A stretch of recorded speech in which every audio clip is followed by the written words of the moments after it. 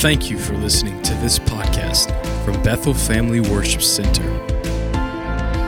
This morning, I'm still in Crowned with Honor. See, like God has had me there, and God has been dealing with me on the subject of honor. And we're going to ask you to lift our pastors up in prayer as they are out there and they're taking care of business for the Pentecostal Church of God.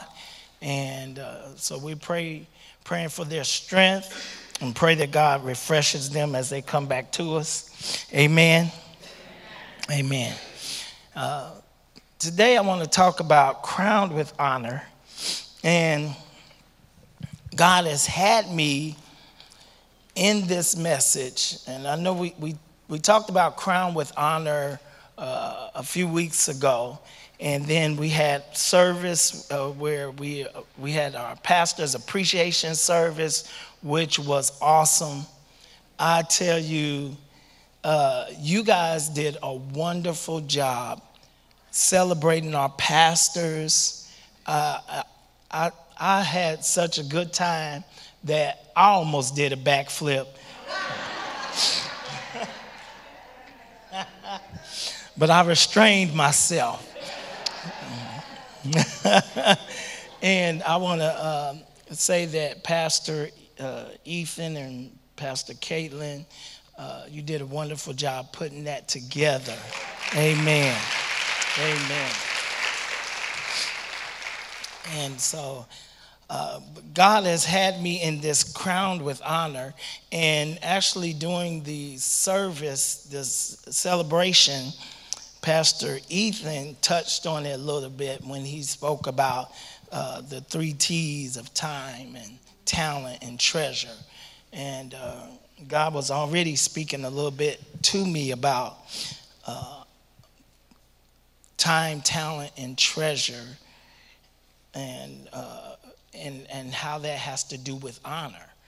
And so we want to go into the Word. The scripture that we had was Psalms 8, 3 and 5. Psalms 8, 3 and 5. And it says this: when I consider thy heavens, the work of thy fingers, the moon and the stars which thou hast ordained, what is man that thou art mindful of him, and the son of man that thou visit him? For thou hast made him a little lower than the angels, and has crowned him with glory and honor. Let's pray. Father, we thank you again for your presence in this place. And we thank you for your word, God. And Lord, we pray today, Lord, that your word takes root in our heart, changes us from the inside out, God. Lord, that we will be a representation of your glory. Lord, we thank you. And we give you praise in Jesus' name. Amen and amen. Amen. Last time we spoke about being crowned with honor. We talked a little bit about how that we were made in the image of God. And that we were, the Bible says, crowned with glory and with honor. And how that honor has to be an equitable appropriation, meaning across the board with everybody. Everybody is to receive honor. Lottie-dottie, everybody. You're supposed to honor everyone. Amen. That you can't just honor people that you love and people you respect and people that lead you. But you have to honor everybody across the board. We talked about how that honor encourages adjustment. That if you honor someone, you honor a relationship, then you adjust because you're honoring what you have. And that honor gives you access. Honor gives you access and into the lives, especially to those in authority. And so we talked a little bit about that. So we want to talk about crowned with honor, part 2. Crowned with honor, part 2. Of all of God's creatures, only man was created in the image of God. We know this because Genesis 1:26 says, let us make man in our image according to our likeness. Let them have dominion over the fish of the sea, over the birds of the air, over the cattle, over all the earth, over every creeping thing that creeps on the earth. And there's been a lot of discussion about what God meant when he said, let us make man in our image. Verse 27 says, so God created man in his own image. In the image of God, he created him. Male and female, he created them. Someone said that of all God's creatures, only human beings who he made in his own image give him problems. All other creatures follow his commands. They do what he wants. But man gives him issues. God made man in his image, gave him dominion over all his creation, and yet man does not seem to appreciate the fact that he is created in the image of God, nor give him the worship that he deserves. Revelation 4:11 says this, thou art worthy, O Lord, to receive glory and honor and power. For thou hast created all things, and for thy pleasure they are and were created. He's worthy to receive glory and honor and power. Well, how does he get the honor? He gets it through you, through the beings that he created. There's no higher purpose than to take your time, your treasure, your talents, and your temple and use them for the glory and the honor of God.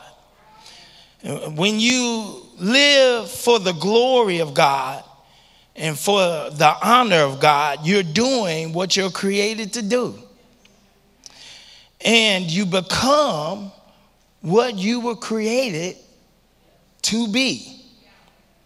No matter who you are or wherever you come from, your reason for existence on this earth is the same.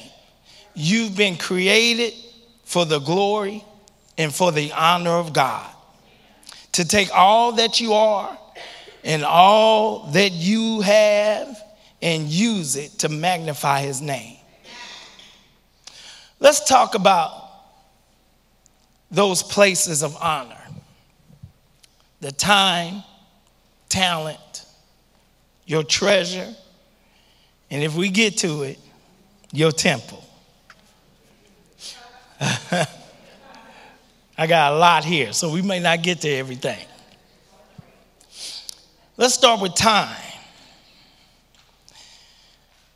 When it comes to time, God has honored every man and woman with the same amount of time. 24 hours. You have 24 hours. Hebrews 3:13 says, but exhort one another daily while it is called today, lest any of you be hardened through the deceitfulness of sin. What you have is today. The 9 to 5, Monday through Friday, 40 hours per week, weekends off, work week seems to be a thing of the past. Various start times and shifts throughout the day and night, rotating schedules and on-call demands have redefined the normal work week. And if you combine that and all the extra activities that we avail ourselves to, those things outside of work, outside of school, there's just a whole lot of things working against us to keep people from making time for church.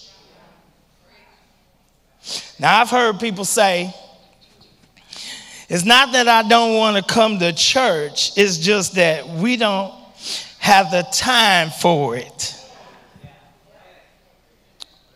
Or at least right now. Time, it continues to remain one of those commodities that people have not yet discovered a way of manufacturing more of. And since time can't be manufactured, you have to be careful about what you are spending your time doing. And it's just like a person who has to decide, is it worth spending $500 on a pair of shoes or $50,000 on a pickup truck or $5 on a McDonald's value meal?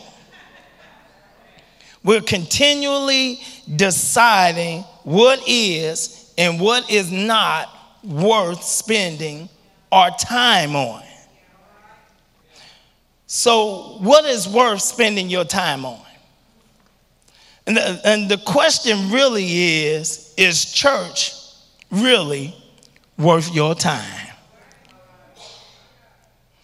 And when we talk about spending time at church, there's important things that we have to remember. There's a few things that we have to know. God does not tell us how long our church services need to be.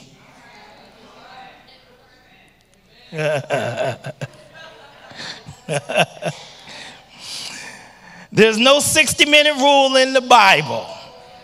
Just want you to know that this morning. God doesn't tell us how many church services we're to have in a week, in a month, or in a year. And while God does not tell us those things, God does tell us how valuable we are to him. And he doesn't just tell us, he shows us. Romans 5:8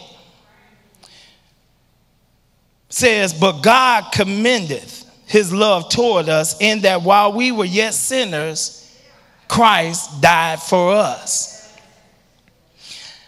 I love that scripture. While I was yet a sinner, he died. But I want to read this in the Message Bible. Romans 5:8 in the Message Bible. It says, Christ arrives right on time to make this happen. He didn't and doesn't wait for us to get ready. He presented himself for this sacrificial death when we were far too weak and rebellious to do anything to get ourselves ready. And even if we hadn't been so weak, we wouldn't have known what to do anyway.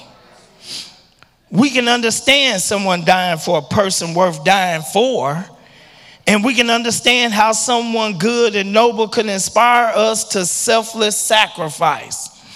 But God put his love on the line for us by offering his son in sacrificial death while we were of no use whatsoever to him.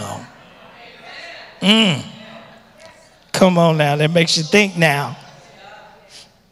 So God was willing to spend his own son's life so that we could experience what we could never experience in this life. And this life is filled with a lot of really good things, you know. We can experience the love of a family. We can experience the satisfaction of a job well done and the joy of friendship. But all those things have been tainted by sin and selfishness. And God wanted you to experience more than what this world has to offer. He wanted you to experience the fullness of his presence, the fullness of his blessing, a peace and a joy that would never end. And the cost of it is high. It was high. And God thought that you was worth his time. The question is he worth yours?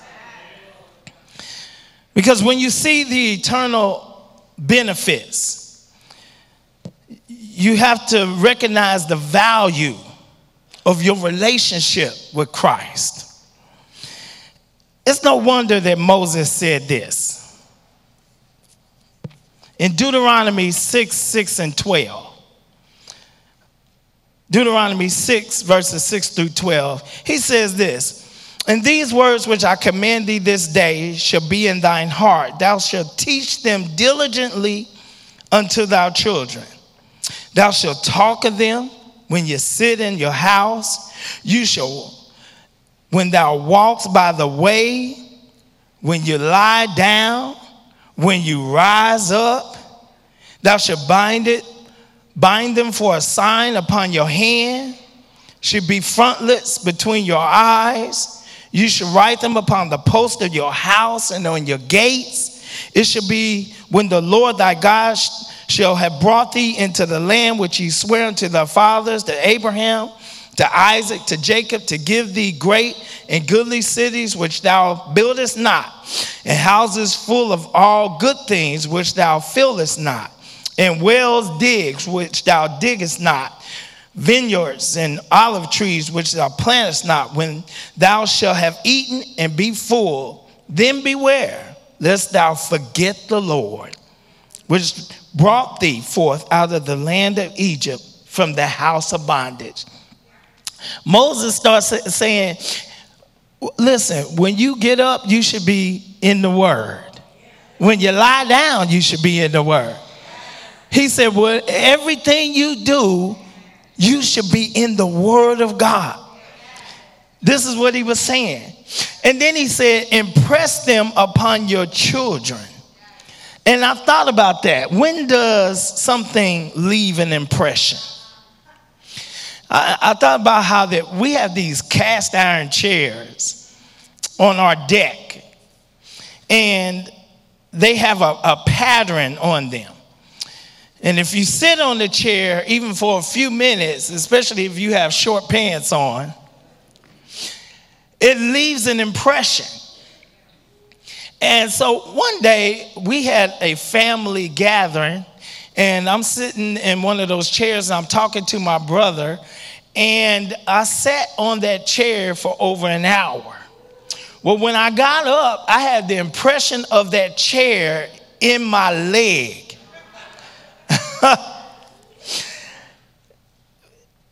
If you sat on that thing for any more than 60 minutes, it creates like a deep impression on your backside. And that's what happened to me. And I thought about that God wants us to spend time with him in his word, in his presence. Why? So that he can leave a lasting impression on us. And the more time we spend with God's word, the greater the impression it leaves on us. What kind of impression? An impression of his love, an impression of his faithfulness, an impression of his goodness, an impression of his power, an impression of his promises. Come on, we need an impression of God. An impression that reminds us just how valuable he is. You just got to sit here for a while to get the impression. I sometimes hear people say that they don't go to church because they're spending time with their family. Or that Sunday mornings is the only time that they have to spend together. And you know what? We're glad you're spending time with your family because that's important. And sometimes people just really mean well. Sometimes they do. Because a lot of those people, you know, God has entrusted the care of your family to you. And it takes time. And I understand. Some parents come from families where they didn't really gather together. And so when they have an opportunity, they want to gather their families together and spend time with them. And there are people who some that didn't receive that, and some, you know, they just want to impart something into their family. But I've thought about this, that your family cannot replace your time with Christ. Your family should not replace your time with Christ in the house of God. Why? Because your time with your family is temporary. Your time with Christ is eternal. What you do here is eternal. So it's important that you bring your family to the house of God. Church is the place where God regularly and repeatedly comes to us through his word and impresses upon us his relationship with us. And when you don't spend time with God, eventually the impression fades. And how quickly it begins to fade once we go out of this place and we start to face the struggles of life. So what do? You sit back down and receive the word of God so that you can get the impression of God upon your life. What better place to spend time with your family where God, the creator of the family, can guide us, show us how to be a better parent, how to be a better spouse, how to be a better friend. And it's time for us to become true in our devotion to God and evaluate the true worth of spending time with God. Because after all, our time is limited. That's why our time is valuable. Your time is valuable because it's limited. And so we have to look at how important it is to spend time with God and spend time in the house of God. And the reason why this came upon me and I started thinking about this, spending time with God in the house of God, is because a lot of people have decided since COVID not to return to the house of God. And they're doing church at home. And I do believe God wanted us to return to having church at home. You should have church at home. If this is the only place you're having church, you're missing it. You are to have church at home. How powerful would it be if everybody here had church at home, and then we brought the experience from our church at home into this church house? I'm telling you, we will have a move of God. Well, a lot of people have decided that they just going to stay home and do church. And so what has happened is we have a lot of people right now who you're missing God.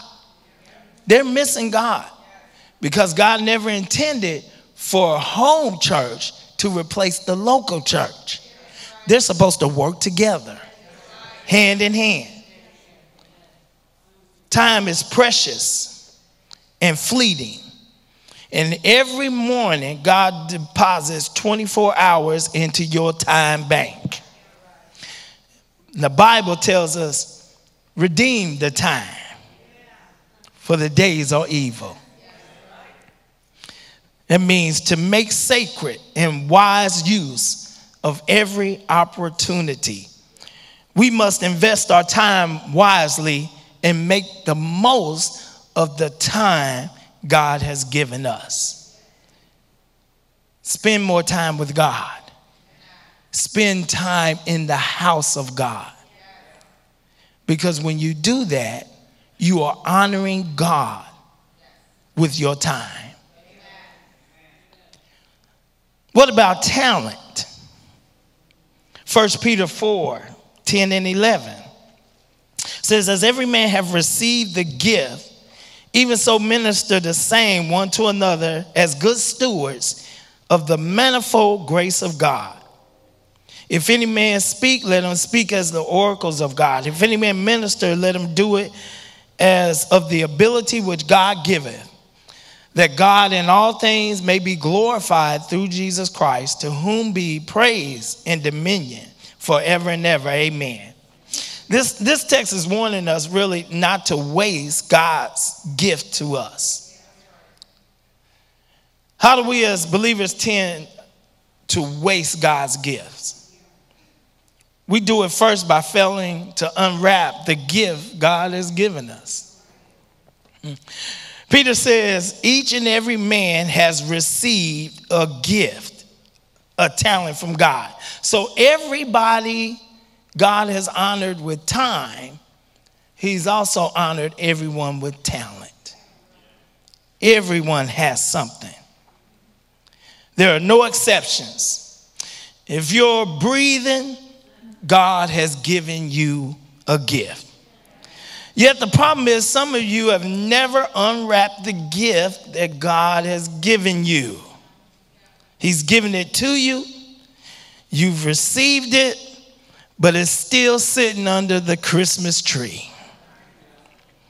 Shiny, red, green wrapping paper all over it with a big silver bow. And it's still sitting under the tree. It's nicely wrapped. It's impressive looking, but it's never been unwrapped. So it remains unused and is therefore of no value to you or anybody else. The worst of all, because you've never opened the gift, the giver himself remains unappreciated and unthanked.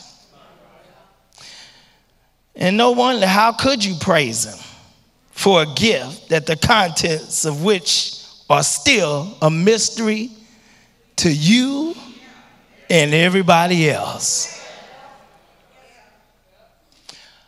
Unwrapping God's gift to you is really the first place to start when it comes to talent. And it's just a start. The next step is actually to use the gift that you've been given. Often it's the case that the more valuable the gift that you've been given, the more responsible you are not to waste it. The more valuable the gift you've been given, the more responsible you are not to do something foolish with it. What you have to learn to do is to steward God's gift and to steward it well. Each one who's received a gift is to use that gift, as the passage says, as good stewards of God's grace. We're to be faithful. We're to be responsible. We're to work hard to take good care of the gift he's given us. We're not to squander or waste the gift.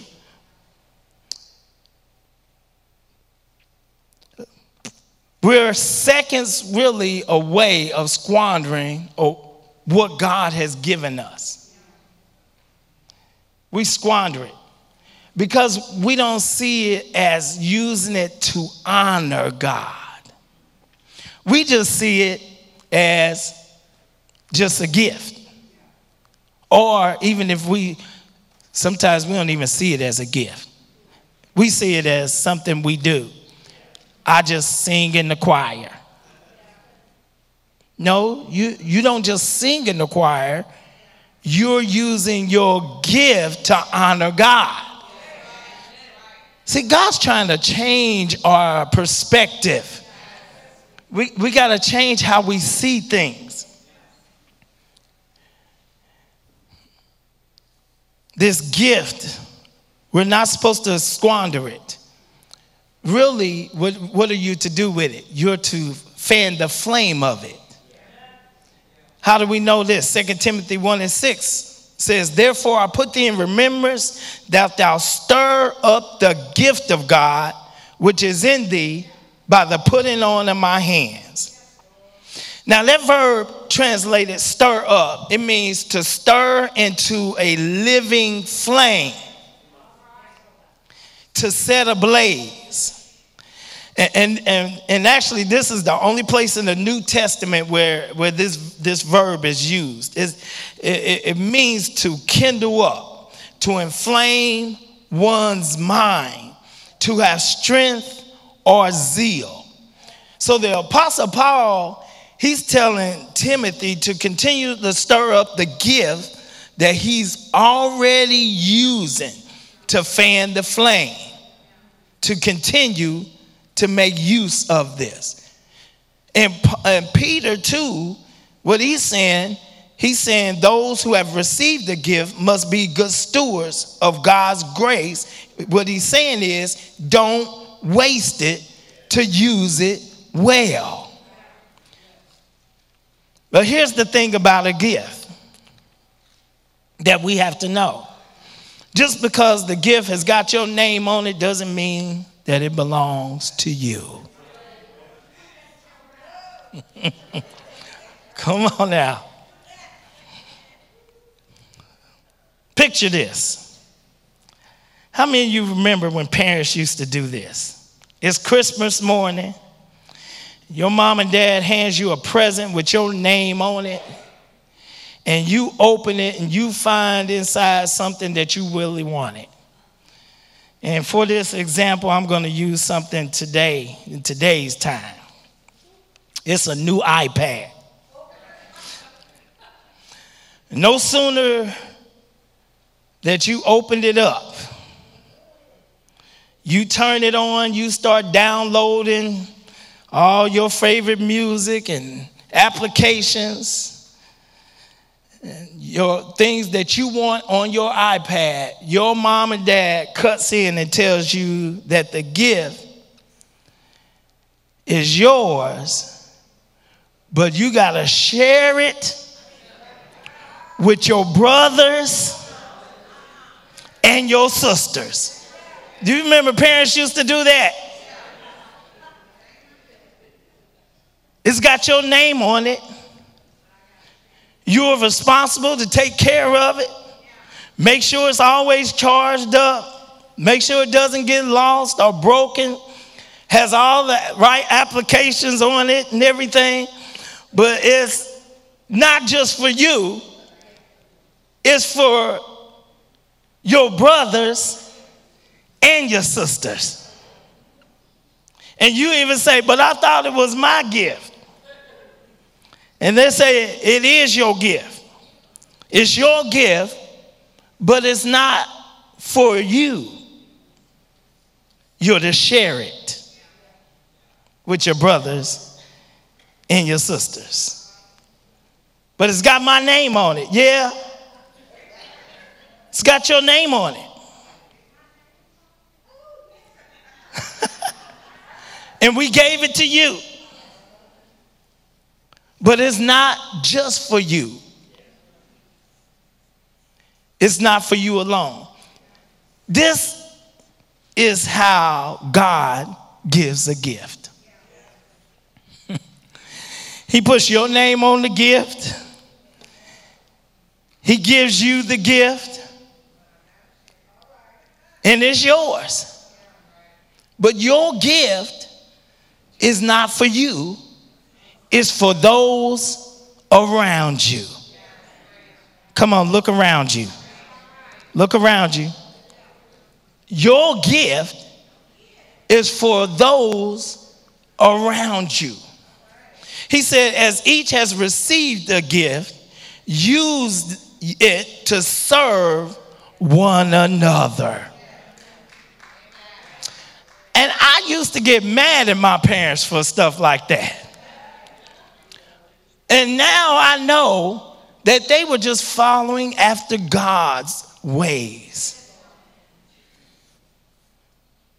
I'm not going to tell them that, though.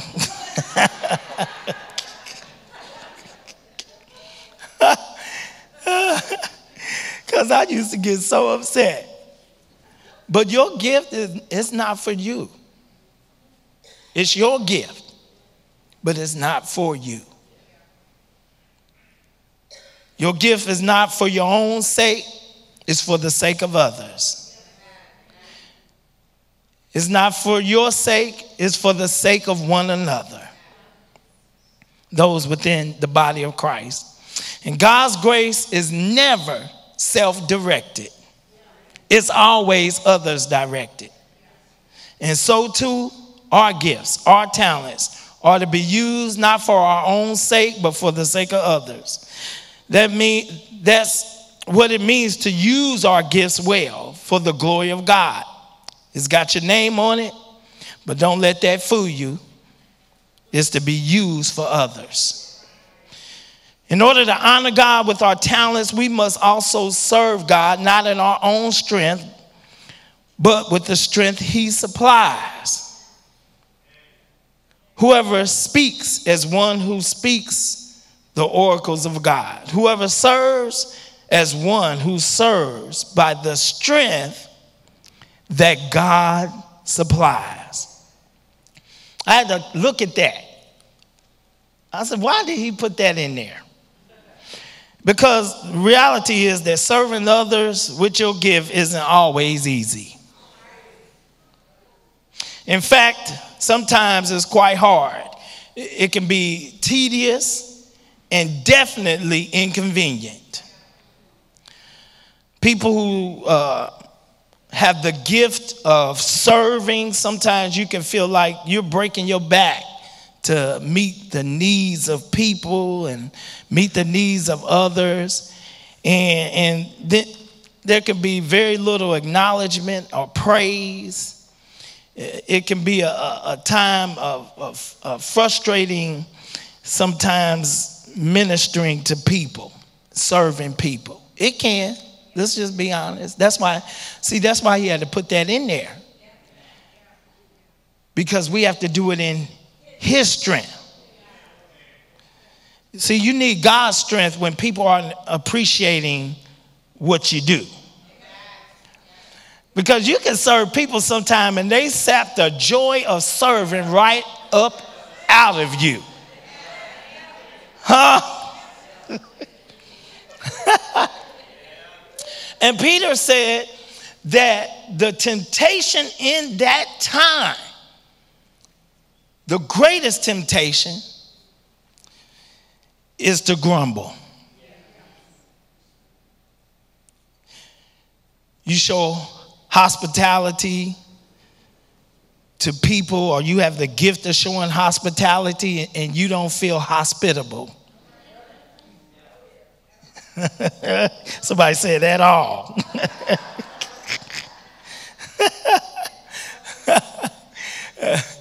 You know, you start to serve people, and sometimes people could just rub you the wrong way. But sometimes you got to realize many times when you're serving, you got to realize you can't do it in your own strength. I always know that I'm doing it in my own strength when I start to complain. When I start grumbling, I'm doing it in my own strength. And I have to catch myself. You know, you got the gift of teaching, but many times, you know, you walk down there and your heart sinks when the Kidsville students rush into the room because you don't have the strength to teach that morning. Come on, can we just be real? This is real church this morning. I didn't come to preach y'all happy this morning. I came to talk to y'all about what God's been talking to me about. Come on. And if I'm getting correction, you gonna get some too.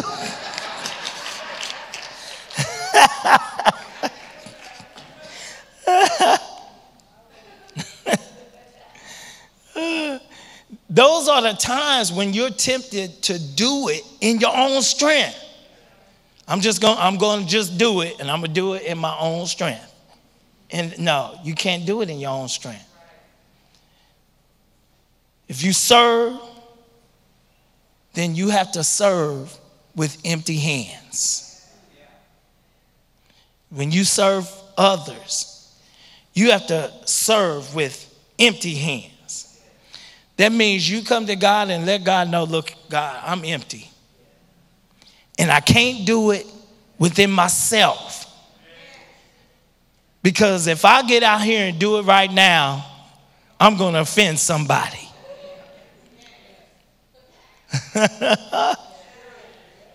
You have to come with empty hands so that God can empower you and give you the grace to serve, so that you can serve in the right spirit. So you can serve and don't harm nobody. Come on. And it's in this way that God gets the glory as the giver, not only of the gift, but of the grace to use it. In order to honor God with your talents, you got to use God's gift to serve God's people with God's strength. And that's just it in a nutshell. You honor God with your time. You honor God with your talent. You honor God with your treasure. Matthew 6, 20, 21. But lay up for yourselves treasures in heaven, where neither moth nor rust doth corrupt, and where thieves do not break through nor steal.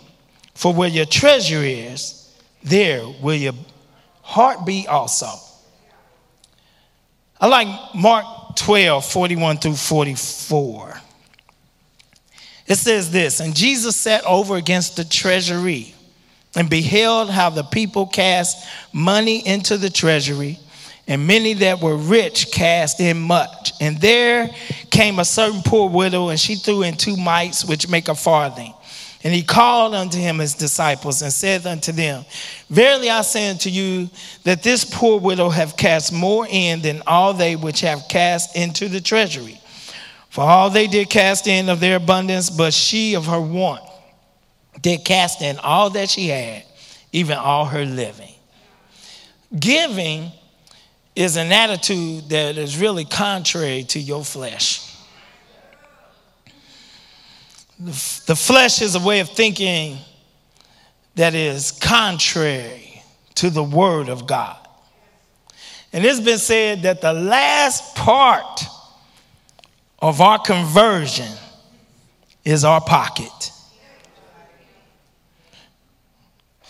We profess our trust in Christ, yet we're not willing to be generous. Although one of the hallmarks of Christianity is generosity. There's this story about a congregation that had gathered in the old church to raise funds to build a new church. This church had one rich member who had a prominent seat in the front. And during the fundraising program, he got up and made the highest contribution of $100,000. As he sat down, a piece of the ceiling came off and fell on his head. He immediately got up again and made another contribution of $100,000. And for a minute, there was a silence in the whole church. Then a whisper was heard from the back. Hit him again, Lord.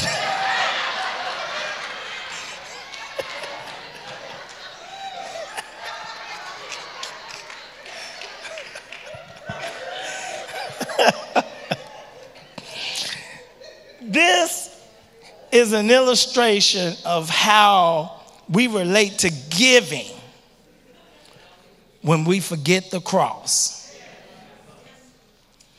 The cross, the symbol of the generosity of God. It was where God gave man all that he had. His only begotten son. When Christ paid the penalty for sin on our behalf, he restored the glory and the honor, the image of God in us. Our only response to God's generosity is to follow his example by honoring God with our treasure. Giving to God is worship, and it honors him. The sincerity of our worship is measured by our giving. That's what the whole offering system was all about.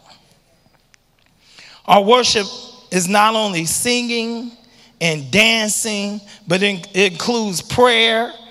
It includes reading the Word of God. It includes giving. The evidence of true worship is seen in the generosity of our offering. Not in how much you give, but in the heart in which you give it. You can't say that you know God and have experienced his generosity and not be generous. Why? Because giving is worship. Generosity reflects the condition of our heart. A heart that is right with God and will have no problems with giving. A heart that is after God. A heart that is in love with God will give. God leads us with a renewed mind when we give. Because giving opens up your heart to God and the kingdom of God. Giving gives you expectation. Giving does something to your heart. That's why it's not about what you give, the amount that you give. It's about your attitude in giving it. The flesh will continue to mislead you about giving and lead you to see giving as deprivation and as deficiency. The flesh will lead you to see giving as lack and as loss rather than blessing. And the flesh tells you to hoard instead of giving. But God is a generous God. And when you give generously, God honors that. Because our generosity acknowledges that we have a realization of God's generosity. See, when you're generous, you're just acknowledging that God is generous. See, generous people they don't worry about things coming their way. Because they know, they have a realization that God's got me covered. I can give because he gives to me. The story about the widow's mite is not only about money, but it's about the condition of the heart. And Jesus, he made a contrast between the people who had a lot of money and trusted in their own resources and a poor widow with very little who put her complete trust and faith in Christ. Jesus was not only concerned about the amount offered, but about the condition of the heart. These religious leaders, they gave what appeared to be large amounts, but compared to what they had and what she gave, it was very little. This is important because God sees in percentages. That's why he don't care how much you give. He wants to know how much you're keeping.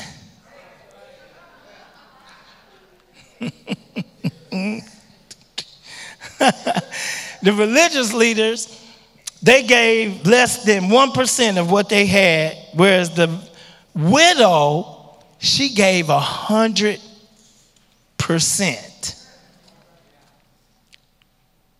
Her action clearly showed that she trusted God to take care of her. And God always meets the needs of those that trust in him. Every miracle, large or small, always begins with an act of giving.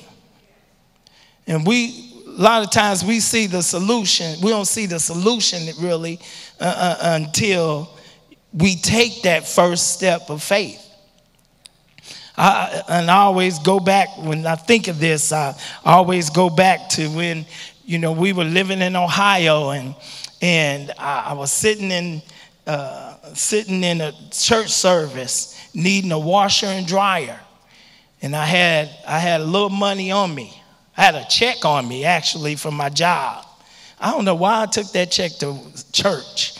But I actually, now that I think about it, but I actually had the check on me.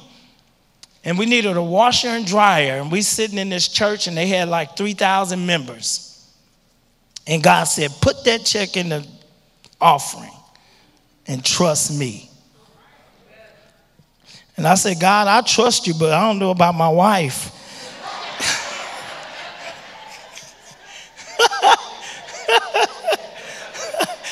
I said, you're going to have to speak to my wife. We need agreement on this, Lord.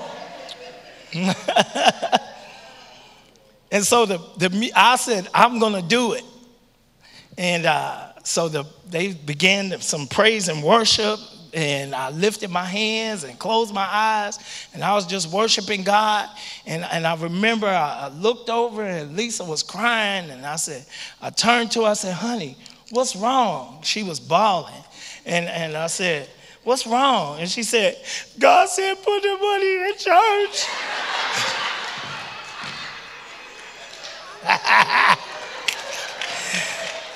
Won't he do it? Won't he do it? That's for all the husbands. Look here now. And so we're sitting midway in the pews, and the chairs there, and in the middle of the church, and the choir was way up there, and I remember on our way out, we put that check in, the offering. On the way out, this lady stopped us. We actually had got outside the door. This lady, she was still in her choir robe. She ran out the door. She said, hey, I wanted to stop you guys. She said, and we didn't know her. She said, I don't know you. I don't know how long you've been coming here. She said, but while I was up in the choir stand, God told me to give you a washer and a dryer.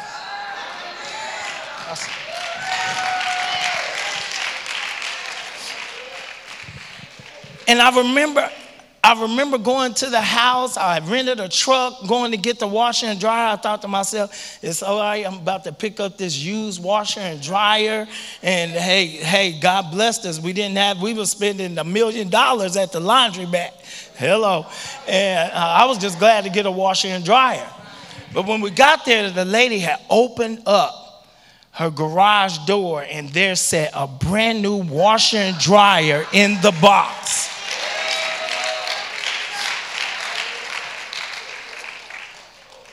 I said, my God. See, many times you won't see anything. A lot of times we're waiting on God, and God's waiting on you to show some faith by taking your treasure, come on now, and showing him that you trust him. Not that you saying you do. Because the Bible says that faith without works is dead. But when you take that treasure and you say, okay, God, I'm going to trust you. God makes a way. Anybody glad about it? Come on.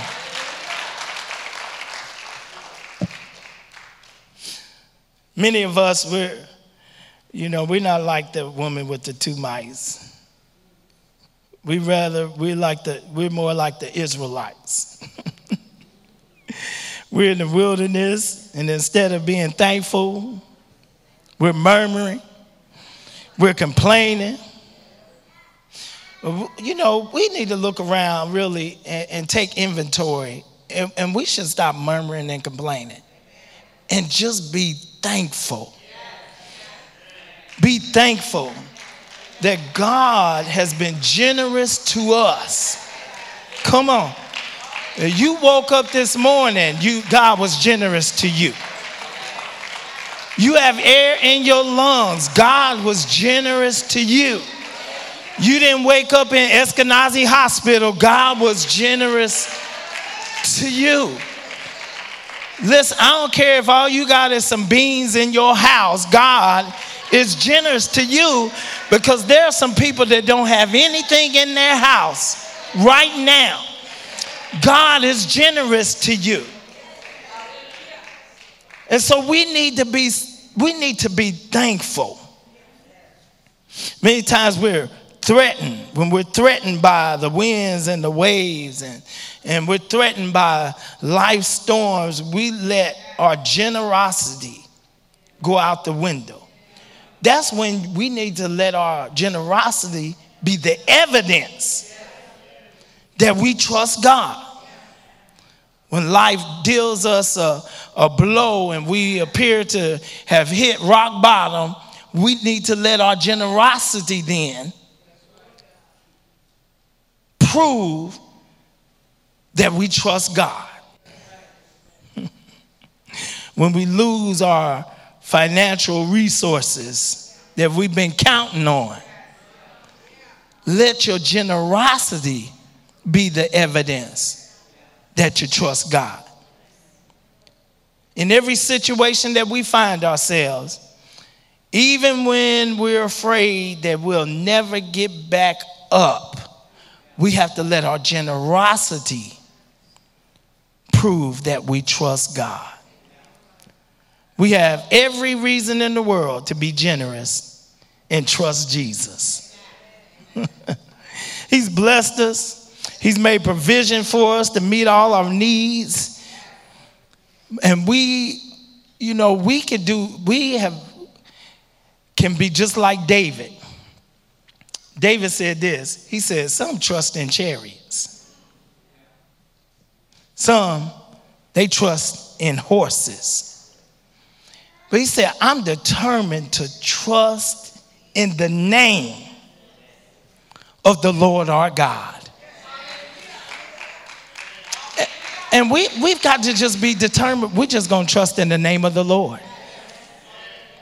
I'm going to end right here. We're not going to go to talent. You can get talent in the next service. But I believe in this country, we're coming to a point where people are really just going to have to trust God. You're going to have to put your money where your mouth is. Because you've been witnessing to your family and telling them how good God is and how God has made a way for you and how you trust God. Well, guess what? In this time that we're living in, you're going to have to show that's what you trust in. You're going to have to really put your faith in Him and prove that your faith is not in the government. Your faith is not in politics. Your faith is not in a handout. Come on. Your faith is not in GM. Your faith is not in, come on now, your faith is not in your job. Your faith is not in the almighty dollar, which is plummeting. Come on now. We are here, right? This is where we are right now in America, where you're going to have to trust God. I remember when they used to say in the old church, Brother Dennis, that God would make a way where there was no way. I remember when people said they just put plates out on the table and prayed that God would make a way, and all of a sudden there was a knock at the door and somebody showed up with some food. Come on. And what has happened is in America, and I've just seen it over and over and over, we've gotten too complacent. Even after COVID, we've gotten just a little bit too comfortable. But God right now is shaking everything that can be shaken. Yeah. God's about to shake the almighty dollar until the church realizes that He is their only source and only resource, and that He is the God that has the cattle on 1,000 hills, that He owns everything, that the earth is the Lord's and the fullness thereof, the world and all they that dwell in it. I want you to know that all that's going on in the world, that the devil is not in control, that God is in control, that He hasn't gotten off His throne. Come on now. He's never lost a war. He's never lost a battle. Come on now.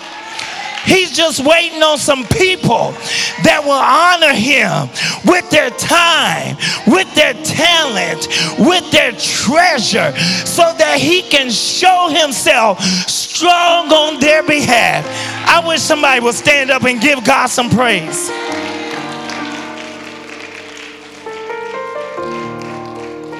Come on, praise and worship team. I'm ready to see God move. They can put out all the bad reports they want to about the economy. They can do, listen, we're not in fear. The Bible says that God has not given us a spirit of fear, but of love, of power, and a sound mind. How can I fear that when God said that He would take care of me? He said, if I feed the sparrows,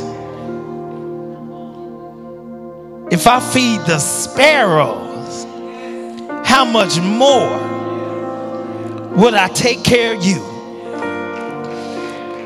Why do I know He's going to take care of me? Because I'm created in His image and in His likeness. He's not going to deny His own. Come on now.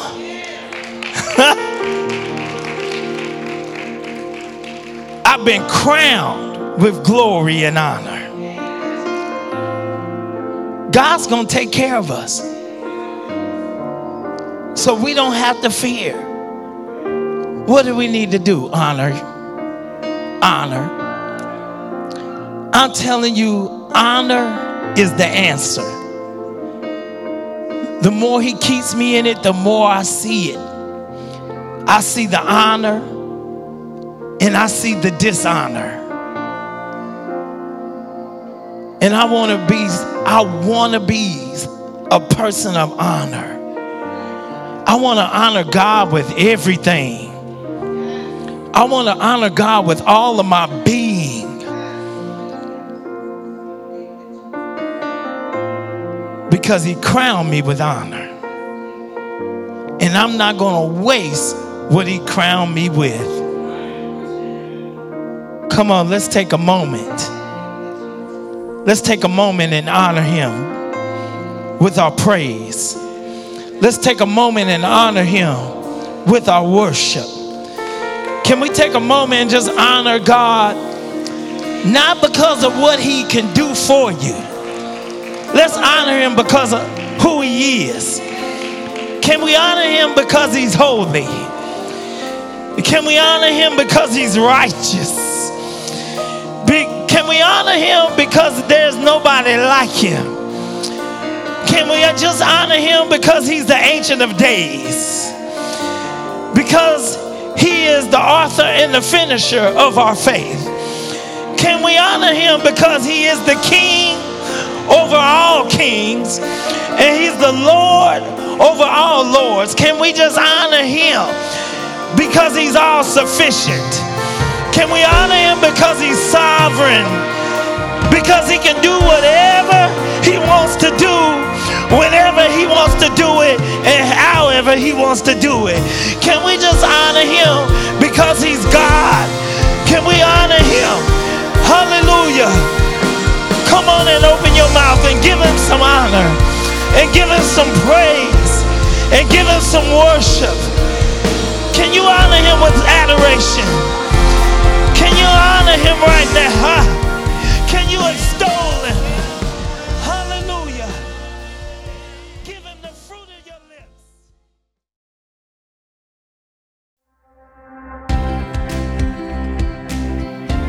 Thank you for listening to this podcast from Bethel Family Worship Center.